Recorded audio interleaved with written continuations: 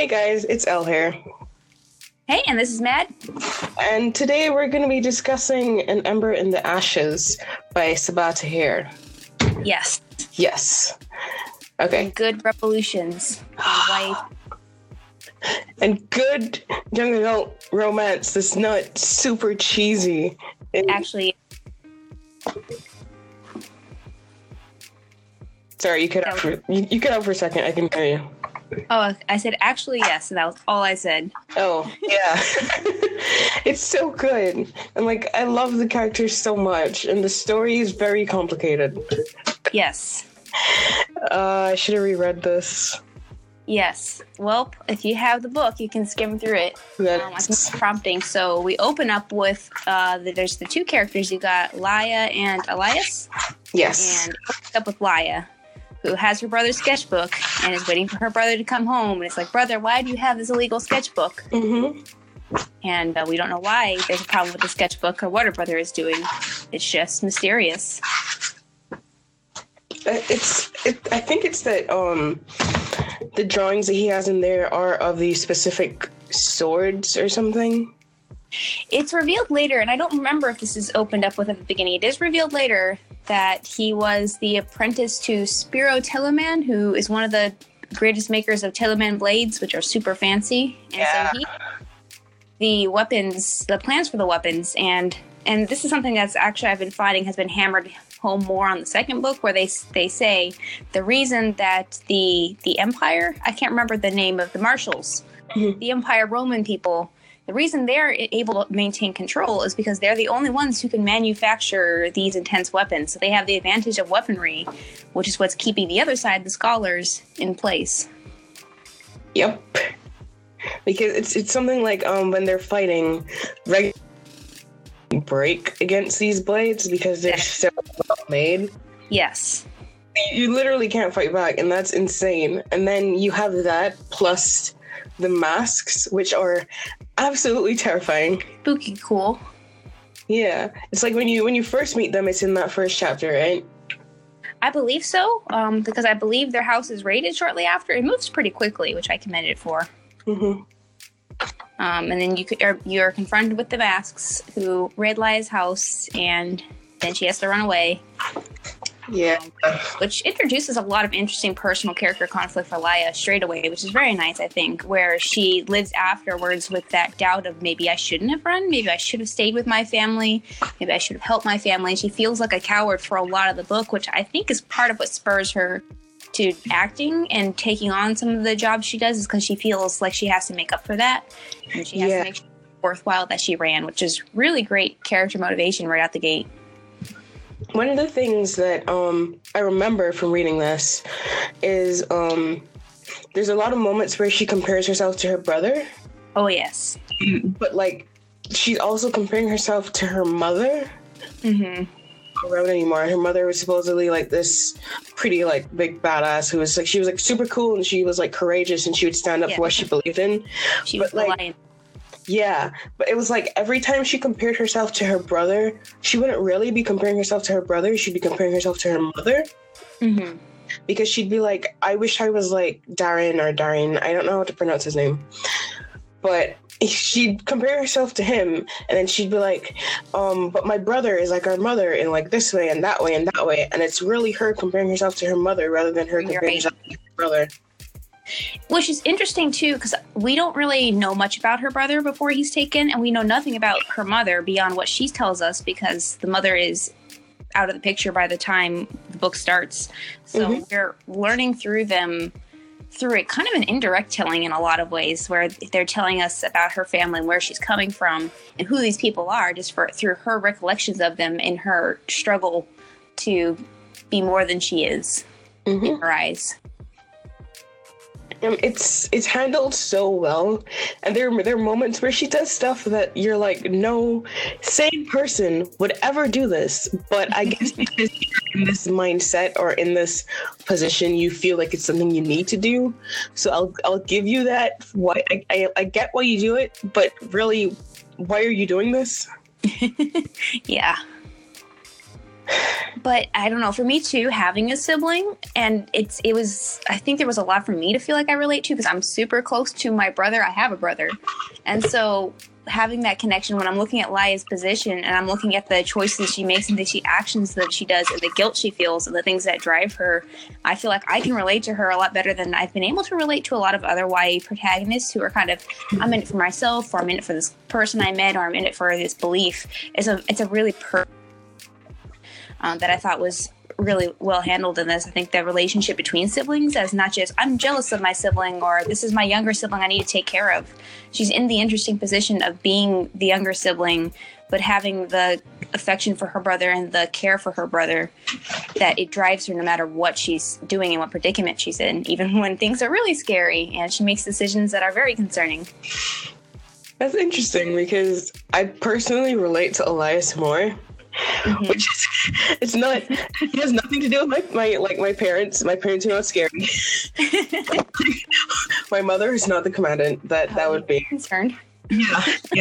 But it's like the idea of you have this standard to live up to within your family, mm-hmm. and like you need to you have to do things in a certain way and be at a certain level in order to like live up to the expectations that people have set. Mm-hmm. In that way, I kind of understand where Elias is coming from more, even to the point where he's like, I can't really deal with this anymore and I just want to leave. Yeah. Yeah, and that's really cool. And I think it was a good setup to have those two characters who are they're driven by family. I've realized now that you've stated that they're both driven by their family and their family expectations and how they're perceiving themselves in relation to their families and all that. It affects how they think and it affects their guilt in a lot of ways, but it's two very different directions. So it gives kind of a wide range for you to connect to one character over the other, or maybe both if you connect to both. Yeah. There's like the fantasy stuff, which yeah, I will say I don't feel like the fantasy elements in this book are as strong as they could be. Sometimes it doesn't even feel like they're necessary aside from small plot bits. It might be the second book is starting to get a little wilder as I'm stepping in there, but for the most part I forget that these elements are there until the augurs are throwing them into dreamscapes or Helene's using magic singing powers to heal people. Mm-hmm. Yeah. I think there was like one moment where they were in one of the. Okay, let's hop back before we talk about that, because the whole thing is that they're trying to pick the emperor, right? The next emperor, and there's this competition that they have to enter, and it's Elias. Is it Helene or Helene or? I thought it's Helene. Helene? Okay. Yes. It's Elias, Helene, and Marcus. Mm-hmm. Were there other people that were in it as well, or is it just like me? Marcus's brother Zach. Yeah. And I think those were the only people. Okay. I think it was the 4 people, and then they were specially picked. Yeah. So it's like these people are they're in this competition and they have to go against each other to figure out who's going to be emperor. And like the trials in it are interesting, but like, as I said, it's been a while since I read this, so it's kind of a little bit blurry for me. Mm-hmm. I remember the one I remember specifically is the one where they kind of like get tossed out on their own and they have to find their way back. Yes. And I think that was the most interesting one for me because it was like it was a lot more personal, because I think they were like seeing things that had to do with like their inner fears or something. Right.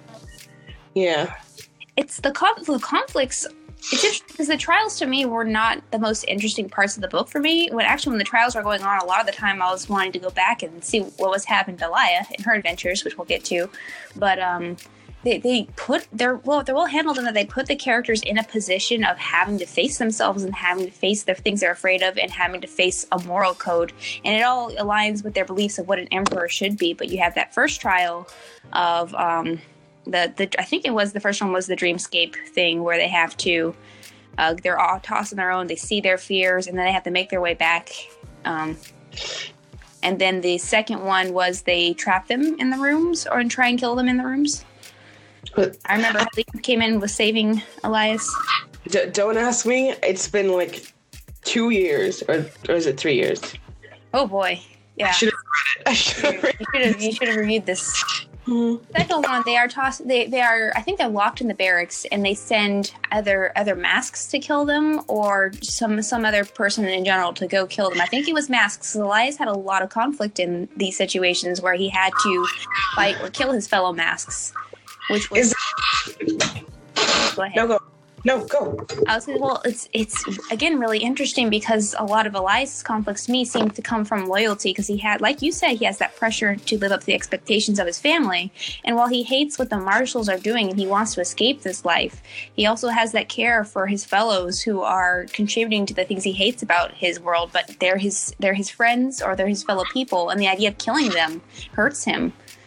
Yeah, because he literally went through next to hell, like, with these people, because it was like when they get tossed out when they're in like the 5th year, they're called fivers or something, and they just get tossed out and they have to like survive. Like these are people that he literally has like bonded with. They're like probably closer to family than his actual family. Yes. When it turns around and they're like, yeah, you gotta kill them. It's like, I don't really want to do that. And is that the same one where they end up like going down the wall and they're like creatures coming after them? I can't remember what creatures they were. Yes, I think they were jinn or ifrits. They were pulling out all those. I think they suspected they were ifrits for a while. I can't remember if they actually were. I know they weren't jinn. They weren't. Also, is jinn pronounced jinn or genie? I believe there's jinn and then there's also genie. They're two separate pronunciations referring to the same thing. I don't know if it's a translation problem. I may also be mixing this up entirely, but I've always pronounced jinn without the I at the end. It's just jinn. If it has the I at the end, it is genie. Okay. Cool. Yes. I just remember I pulled from a lot of, or when I was reading it, I was getting imagery from a lot of, I think that's Arabic, Arabian Nights kind of creatures and characters, spirits. So if there weren't jinn in there, that was where I was pulling it from, because Ifrits I associate with that. But anyway, yes, they're rappelling down the side, and Helene is terrified, and also I think she's half dragging Elias' ass because did he get shot? He got shot. I don't remember. I don't know. He was injured at some point, I thought, and she was facing her fears, taking care of him. She takes care of him for a lot of the book in a lot of ways. Yeah, and she doesn't get a lot out of it for how much she does. Helene deserves better. She does. She's so good, but she's also so terrible, and how stuck in her ways she is, and how Elias is like, listen, look at what we're doing. And she goes, this is my land. These are my people. I am loyal. Ooh. Yeah. Which is fair. But adding to that conflict. And it's interesting how it jumps between that and then you have Elias who's like doing all that stuff, and then you have Leia who's just, chilling with the rebels. She's like, yeah. Yeah. Oh, I wouldn't call volunteering to serve in the Commandant's house as a slave chilling with the rebels, but she is chilling with them for a bit and sneaking off to see the boys. And then, yes. Do you want to wrap up Elias's trial and then we'll dig into Elia? Yeah. What was the third? The third one was just like the all-out fight. The third one was the horrible fight where it wasn't all out. They paired them up and told each other to kill each other. So Elias got paired up with Helene, and Zach got paired up with Marcus, and they took all of their squad members. So it wasn't just these two having to fight it out. They have the stakes of all of these people who are loyal to them, who have agreed to follow them, marching out to the battlefield to go against each other, which was horrible. It adds a really different weight, because you can't just bend over like Elias was wanting to do. You can't just bend over and say, well, I'll let my friend kill me because I'd rather sacrifice myself, because you're also killing your entire troop for doing that. These are people and those people knew they were going in when Elias wakes up there and he's like, what's going on? They all have this look on this face where they know what's coming. It's horrible. That was one of the most frightening parts of the books for me in a lot of ways. It's made worse by the fact that Marcus just kills his brother. Yes, and that hurt me too a lot in a lot of ways. Even though Marcus can go die at a hole at any point, I don't want him. I don't like him. Goodbye. But I don't know. I had a lot of hopes for Zach.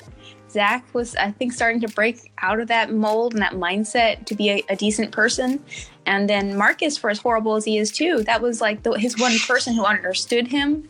That was his twin brother. They were closer than anyone else in this situation in a lot of ways, I feel like. And it has destroyed, the fact that he had to kill his brother, I think destroyed any decency in him. Yeah, because they kind of softened each other, right? Yeah, they did.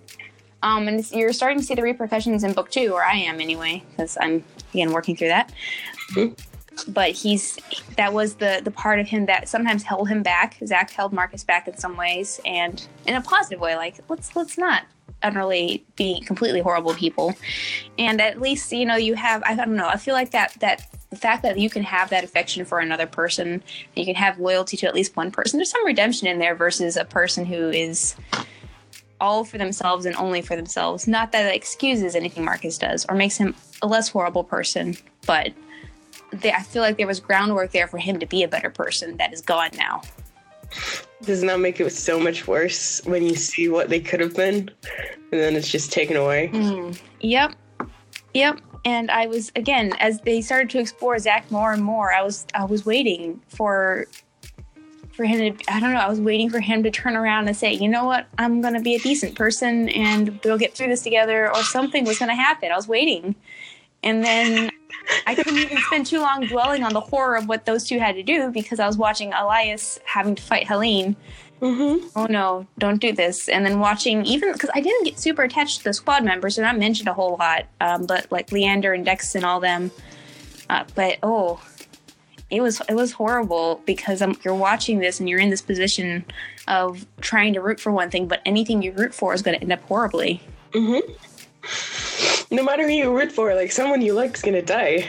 Yep. It's yep. Like, it's sacrificed. Yeah. It's sacrificed no matter what.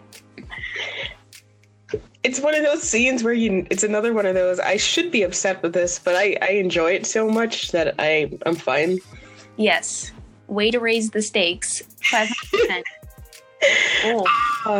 And it's like, going back to that point you made, how you're following Elias and Helene for this whole thing. And then you just turn around and it's like, well, Zach's dead. Yes. It's just like, I don't even remember if she writes it that you see it happen, or it's just like, oh, well, Zach's dead now. Yeah, well, they don't say a whole lot on it, and you don't see it happen. You just see that Marcus comes back, and you have that dread in your stomach. And there's a point where Marcus killed me a little bit, because he said something along the lines of, he was my little brother. He calls him his little brother, and he says, I had to kill my little brother. And I was like, oh gosh. That hurt me so much, and I felt horrible for him. And then Marcus was destroyed, and then I couldn't really feel horrible for him much longer, because he was going to go be Marcus.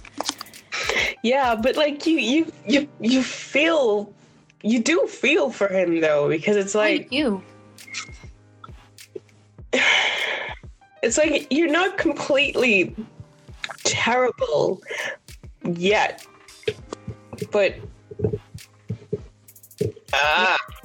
yeah, I don't know. He's horrible and slimy and gross, but when he says that, he's so broken, and it's so horrible, because you know how close he was to his brother and how much he meant to him, and imagining what he had to do. I mean, we suffer through Helene and Elias, so we kind of have that feeling of this, but it's amplified in a very different way, because that was his brother, and this was the person he was hoping to rule with, like, as Bloodstrike and Emperor, but it's everything's broken, and that's when you really realize there's no way. Because I don't know what you're doing when you're reading this. When I was reading this, I was making arrangements like, well, Elias doesn't want to be Emperor, but he could be Emperor and Helene could be Bloodstrike, or vice versa.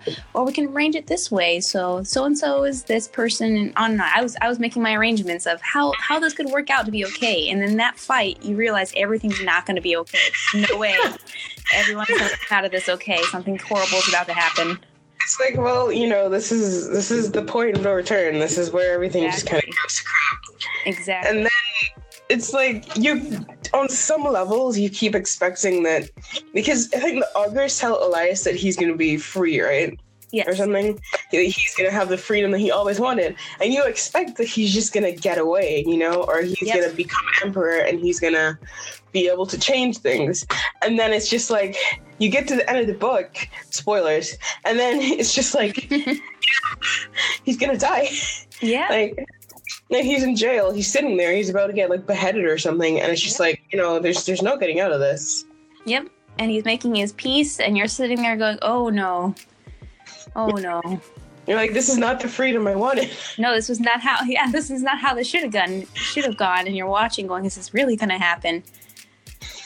Also, A+ to vague prophecy speaking, you're going to be freed if you accept this trial. And then he's like, and then he goes with the implications of, okay, I mean, we were imagining maybe he could be emperor and he could change things, which also is a fact that I don't feel like Elias fully grasped the things he could do if he were emperor. He was too busy like, no, I'm going to run now because the empire sucks.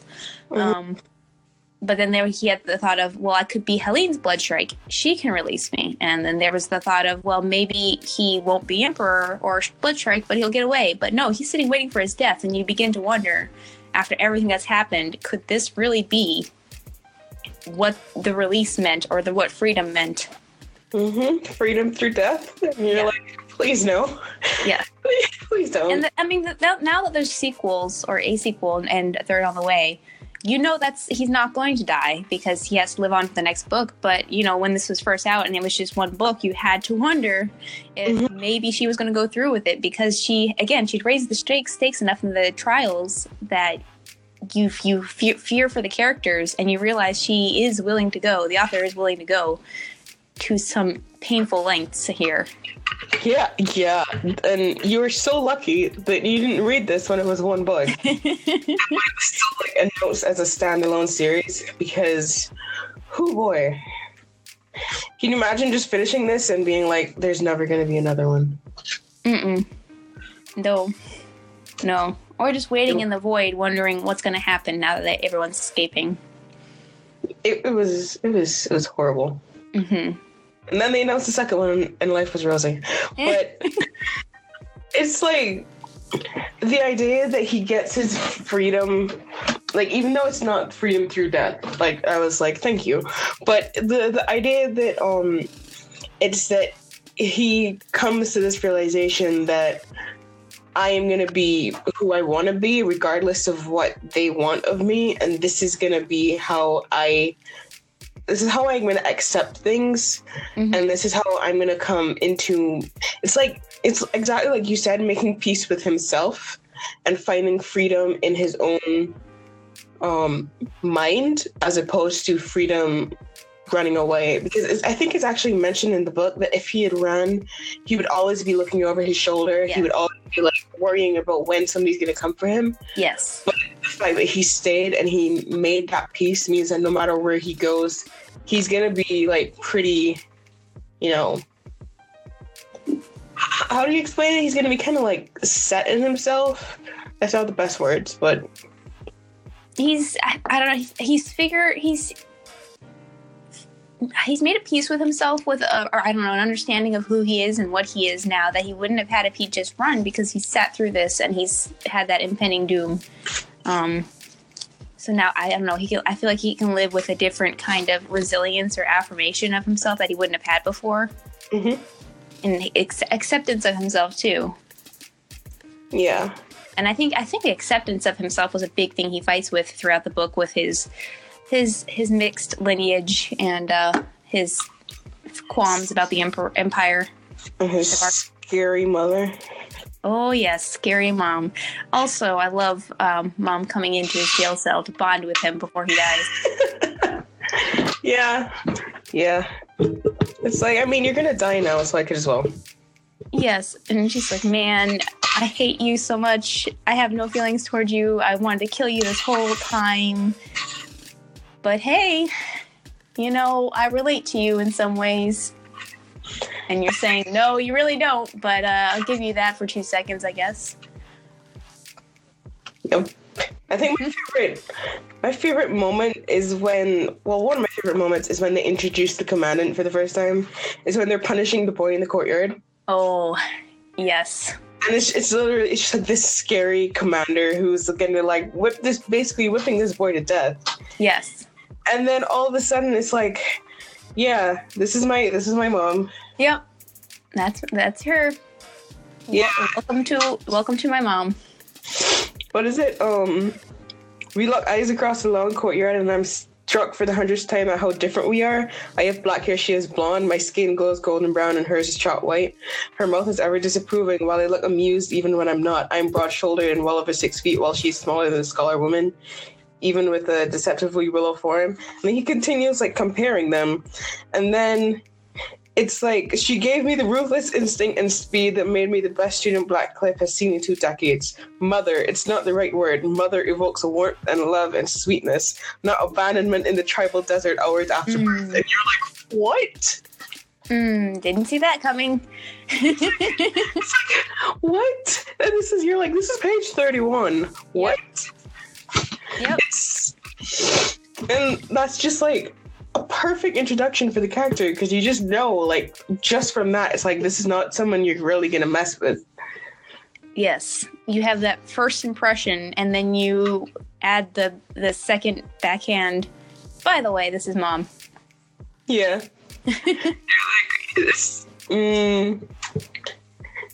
Anyways, do you want to talk about Leia now? Because we haven't. Yes. And then I want you to talk about the commandant a little more.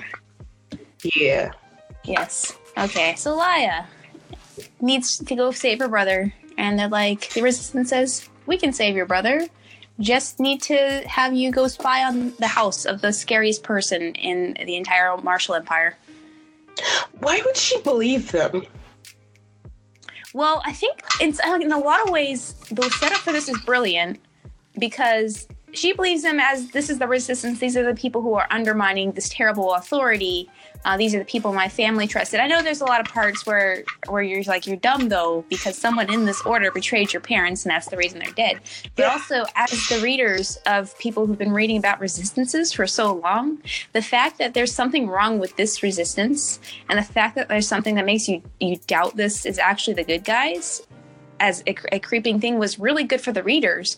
Because for me, I was ready to buy into a resistance, because you always buy into the resistance. You always side with the resistance. And then maybe you say, I don't need this particular path, but you never really suspect that there's something wrong with it.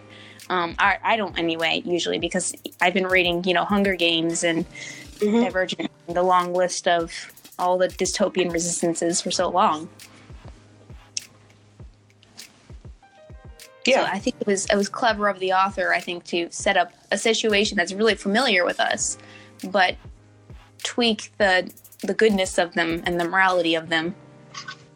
But like that's a good point there, because it's the age-old thing of there's no right side to anything.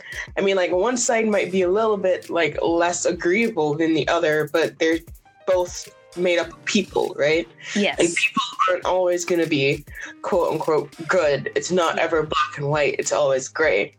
Yes. So like the fact that, these are the Resistance, they're trying to like free people, they're trying to help people, but they're not necessarily going to help you, the individual. Exactly. It's so well done. Yes. And the way it's too. Yeah. They're doing what they have to do, but they're also doing it for the greater good. She's just this one girl who is showing up looking for her one brother in a situation, and they can use her. So they do, because for them, they're looking for the long-term haul, not to save one person. Yep. And it's understandable, but it's also really hurtful when you're sitting with in Leia's position, rooting for her and hoping she's finding her brother and waiting for them to help her.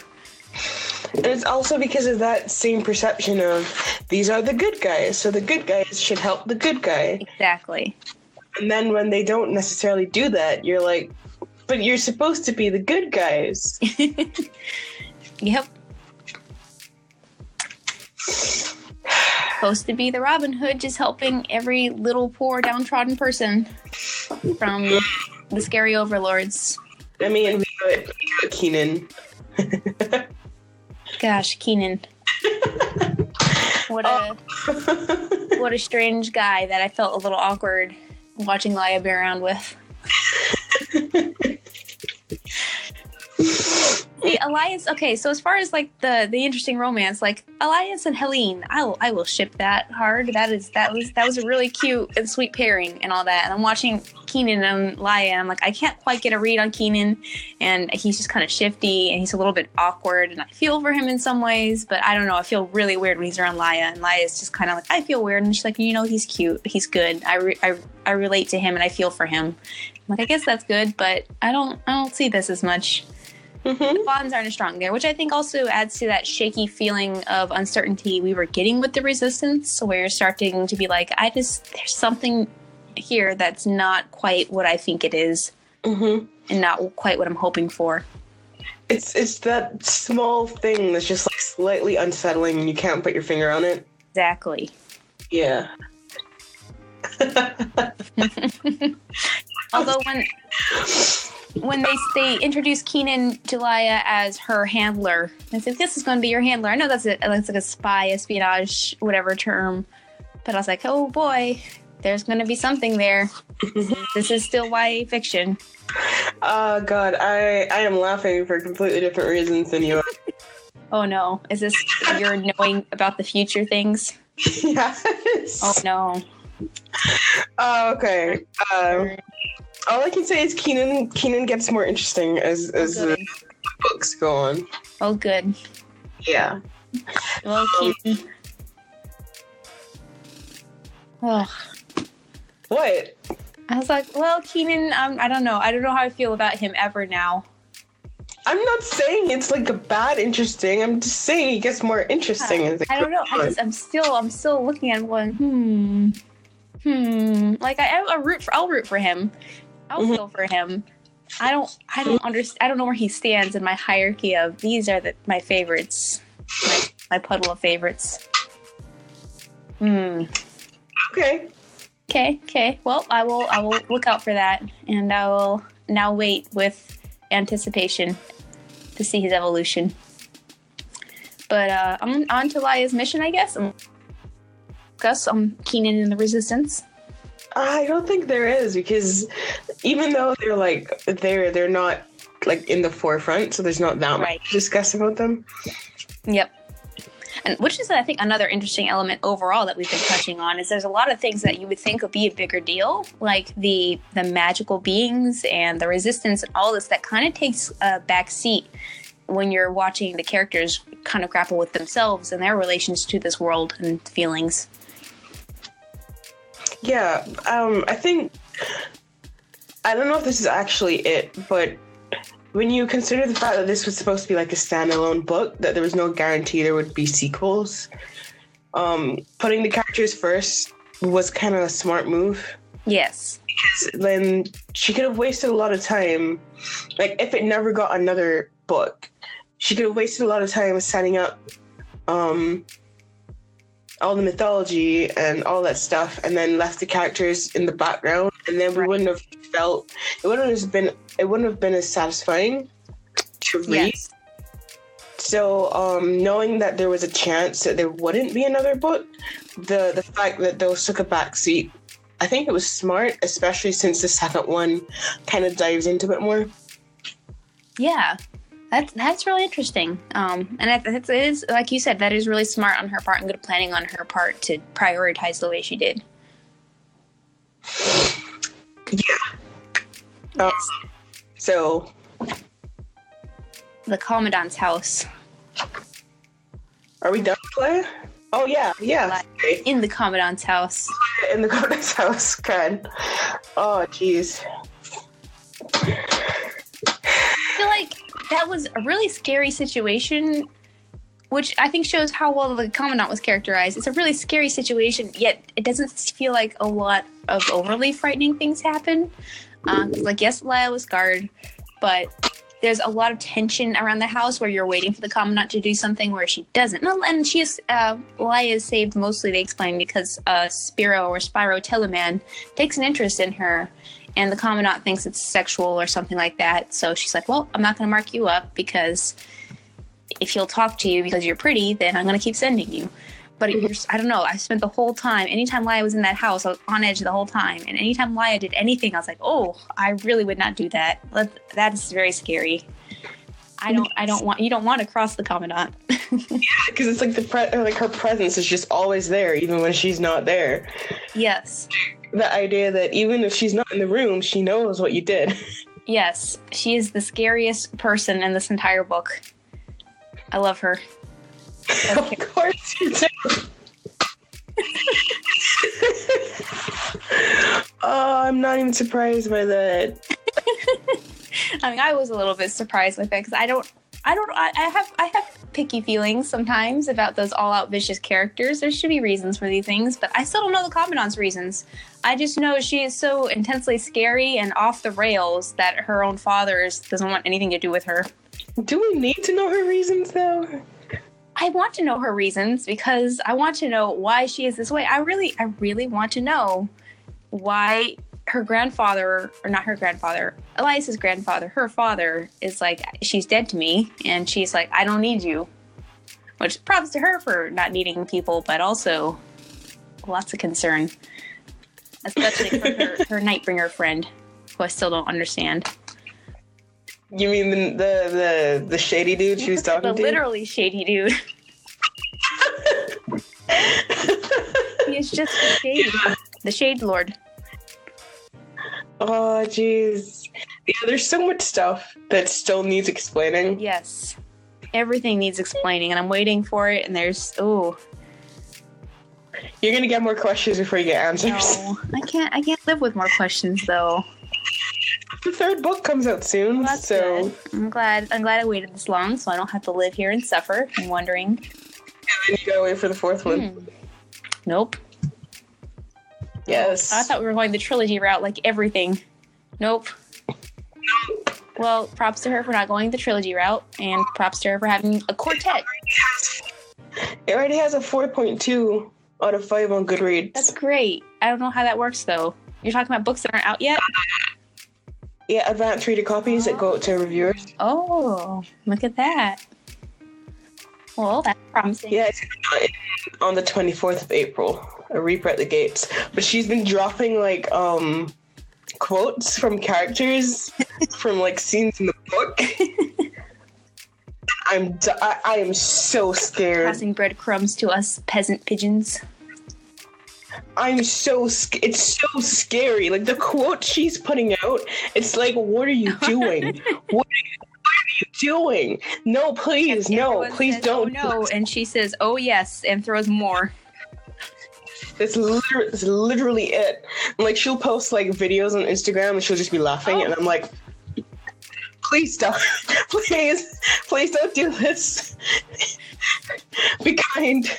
Oh, man. Anyways. So, but yeah, like, you'll definitely get more questions before you get some answers, but they're good questions, you know? It's stuff that you go, I want to know, as opposed to, like, do we have to do this right now? Literature, why must you toy with my feelings so? I think they just enjoy it because Victoria Aveyard's doing the same thing. Watch them suffer. Like, she's dropping like quotes from the book, which is the last book in the series. So she's dropping quotes and she's like doing interviews and she's just laughing at us, and I'm like, please. We readers are slowly becoming all of the protagonists, where we must suffer and be confused and frightened and fearful for the world and not knowing how things are coming out. Yeah, that's how I feel. The authors are the real antagonists here.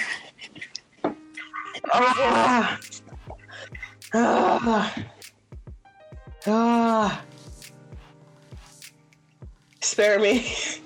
Nope. Anyways, what were we talking about before? Laya, and then I derailed us to the Commandant really fast because Commandant. Yeah, because she does stuff like she pretends she can't read, so that she like reads letters over the Commandant's shoulder and stuff. And then like I think the Commandant realized that she was staring. I think she looks. I think because I know at one point Laya is brushing the Commandant's hair, which I'm also looking at going, wow, you're that close to her right now. I would be on the floor dead. But I think Elia looks up into the mirror and sees that the Commandant is watching her in the mirror. Yeah. And then she goes, "Oh, the letters are so pretty. I wish I could read." Laughs nervously. And you're like, girl, you are you are playing a dangerous game right now, and she could like stab you just for fun. And she could. She is, and I think I made this comparison in the Crooked Kingdom discussion at some point, but she's like Kaz Brekker in a way where Kaz Brekker knows everything and he's not afraid to do anything about it, but she's scarier in a lot of ways because you're never in her head and you don't know how she's getting her information.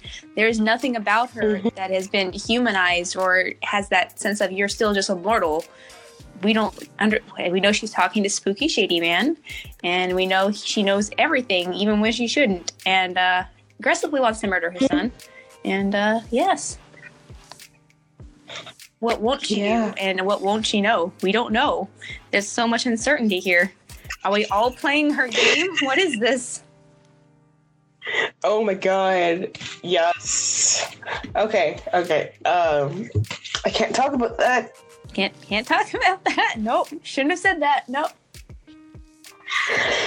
Oh, okay. No, I'm like going through. I'm trying to like put the mark of where what book ends and what happened in what book, so I don't say anything. The end of this book is just Helene saying, "You guys can escape. I'm gonna let you," and Elias runs off with Laia.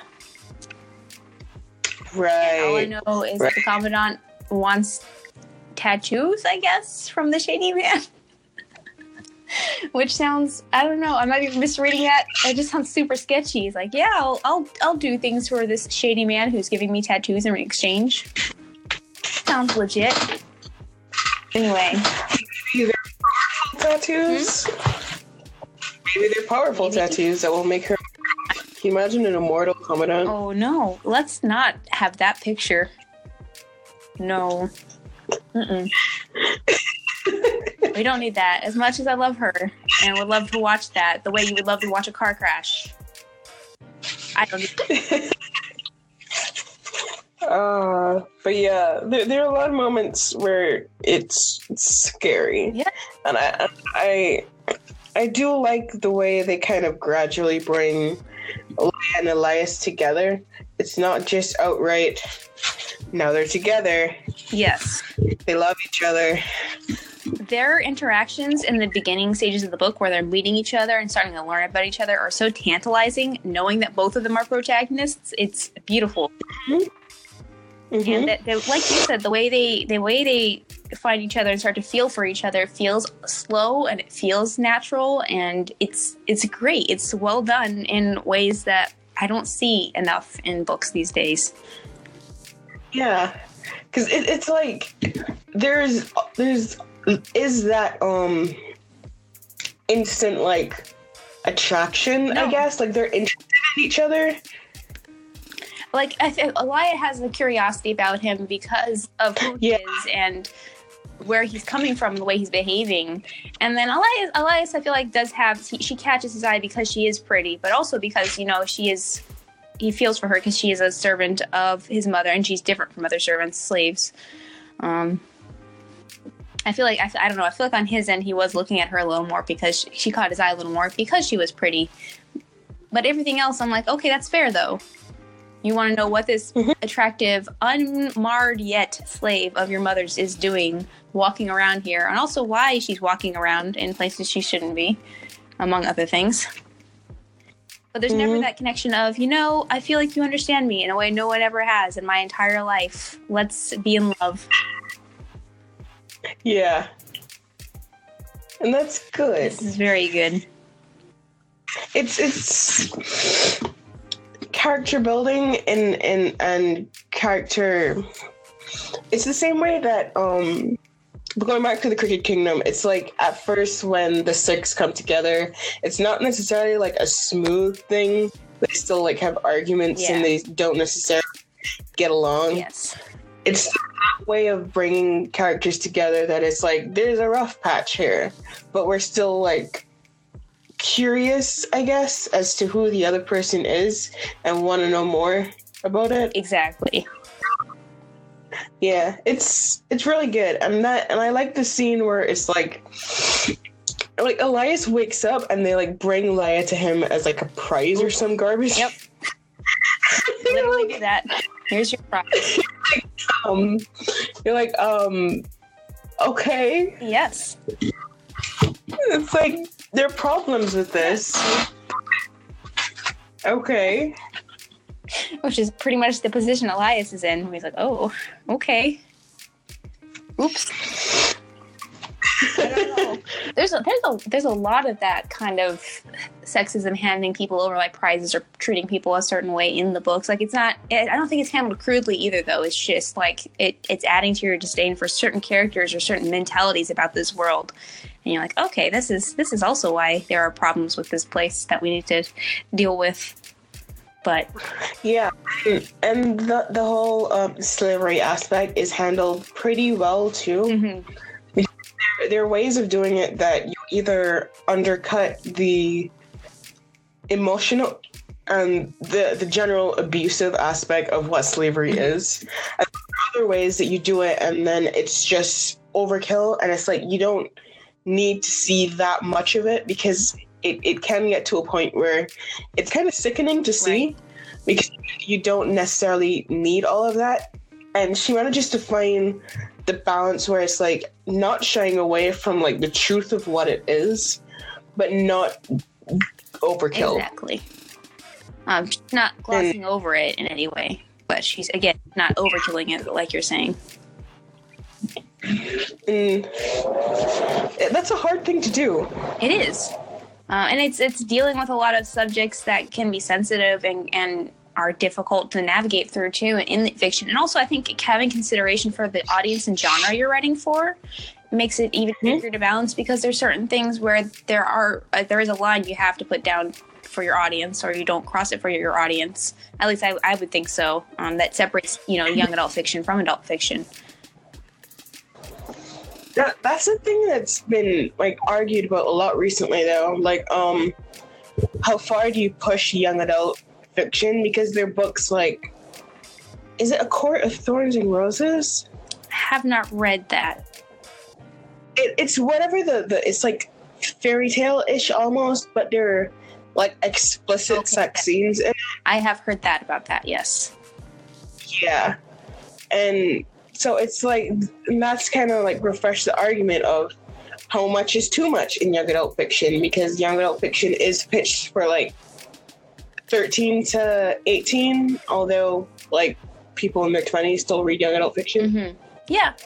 Yeah. So, and it's difficult to make arguments for or against, because you feel like you're not stupid as a teenager reading these books. You understand you've been told anyway that these are things that have happened, and you shouldn't treat them, like they're 5 or they need to be sheltered or whatever in a certain way.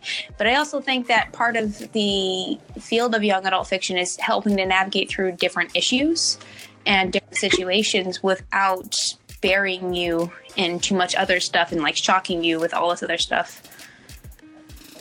Yeah.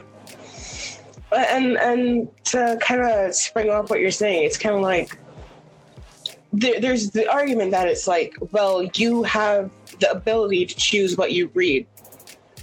And it's like, is it the author's job to censor stuff for you, or is it your job to decide what you're going to read for yourself? Right. And in addition to that, it's like, I forgot again. But I keep doing that. You okay. Go. I'll word off of that. Where, I don't. Again, it's hard for me to make any argument that an author should censor anything.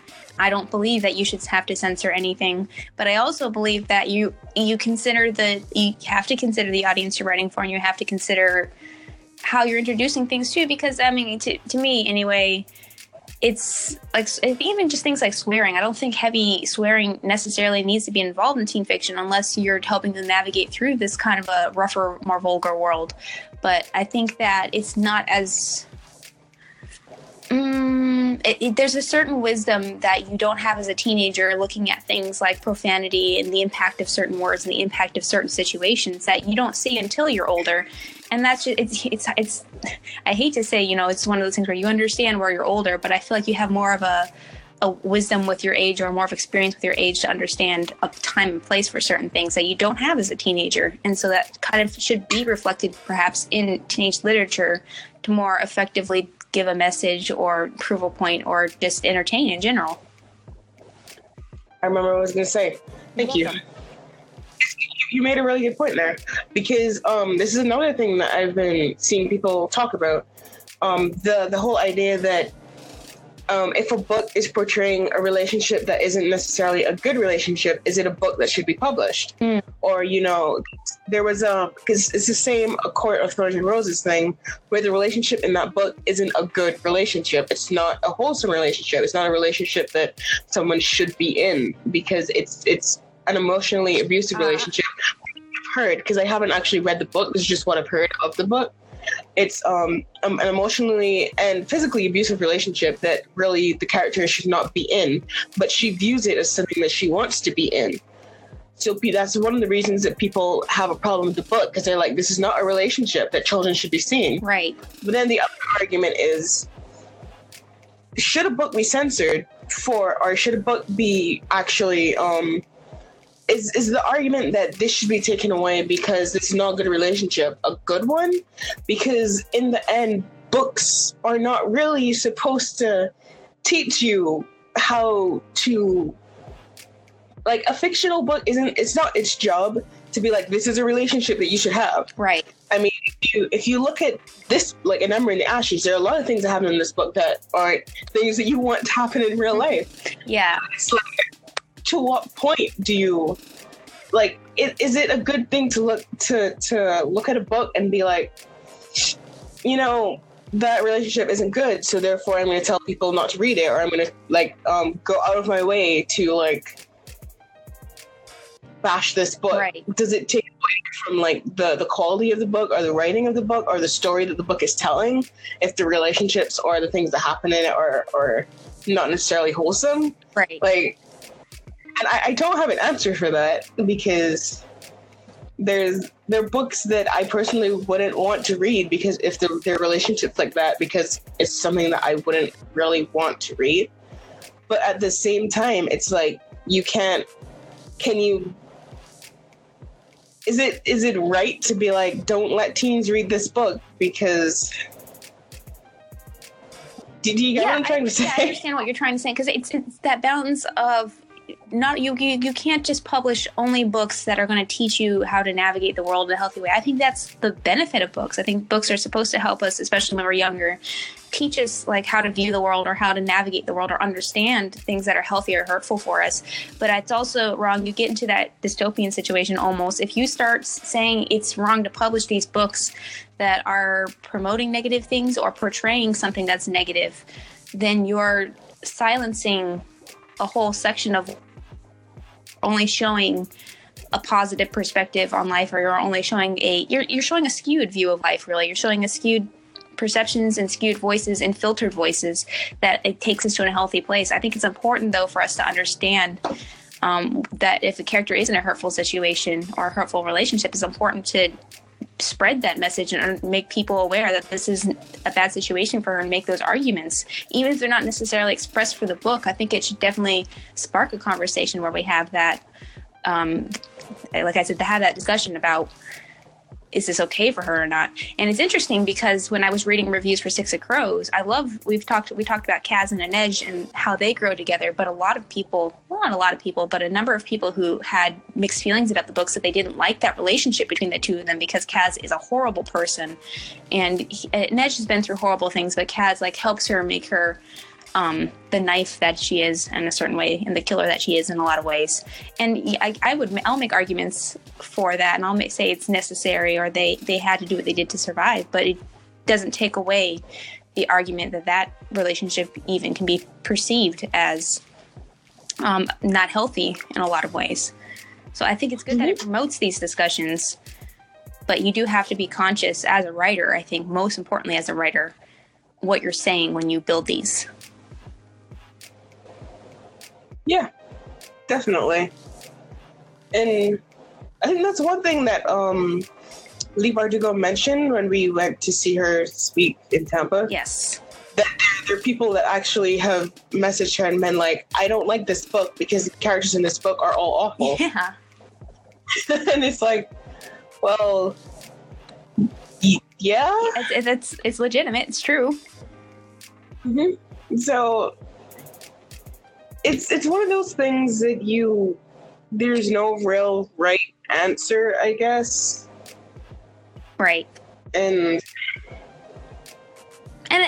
it's kind of like books don't always have to be to educate. I think that's what I get from a lot of them, and I think it helps me learn how I navigate and perceive the world. But they can also just be there to entertain. And I guess at the end of the day, you can't silence those lenses because we're all going to have a different opinion or a different view of these. And maybe someone gets something from viewing what we perceive as an unhealthy relationship. Maybe they get something different from viewing it from their own experiences or from their own view. Maybe they realize this is, even without being told, this is not a healthy relationship. Or maybe they realize this is something that could have been better in this way, and it helps them through that. Yeah. Agreed. What were we talking about? How the author of this book, whose name I don't remember pronunciation of, yes, she addresses things like slavery and the sexist and sexual treatment of people in the book in a way like she doesn't gloss over it, but she doesn't go into too much detail, or not too much detail, but beat you over.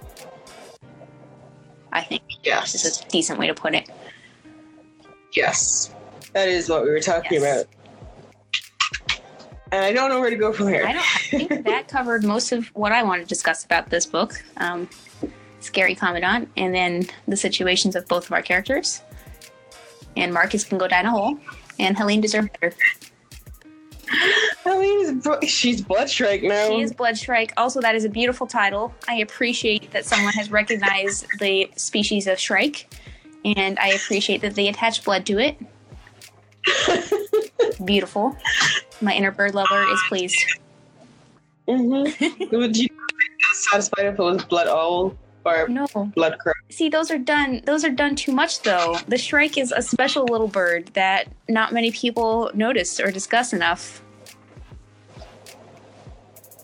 So I appreciate that.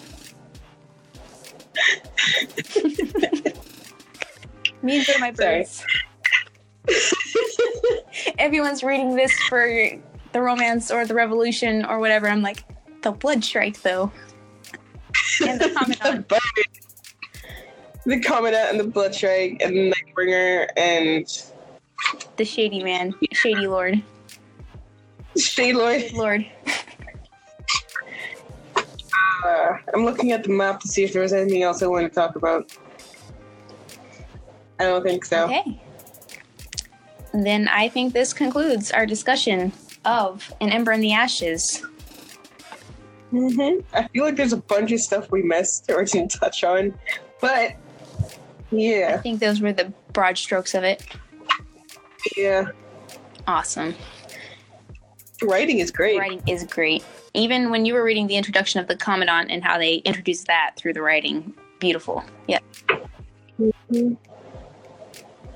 Is this first person? I can't remember. No, it's third person. Okay, cool. It is first person. It's first person, but it's two different characters, and they differentiate between the two by the title headings of the chapters. Oh yeah, it is first person. Is it first person present? I think so, because I think after I read it, I kept writing in first person present, and then I was like, oh no, yes, it is first person present. That's a thing that people are doing a lot nowadays. I don't know if it happened before, but I think it's been around for a while in this genre, in this realm.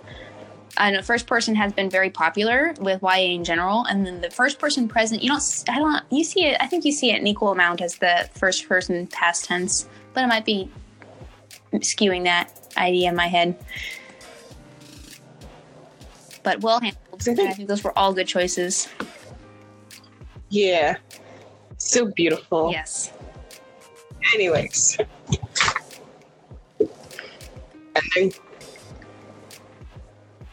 I think this ending. Hello? What? You were saying something. I just said I was going to say I think this concludes our discussion of An Ember in the Ashes. Yes. Yeah, pretty sure. Yeah. Okay, so Until we finish the second book. yes, one day. I'm getting there. I'm about 70 pages in. Making some progress. Probably read some more today. Possibly at work. See how that goes. So the second book is a ride. The second book is better than the first book. I embrace for it. They are out of the Marshall Empire, kind of. They're out of the city. Into the wilderness. Elias is dying. That's great. Everything's great.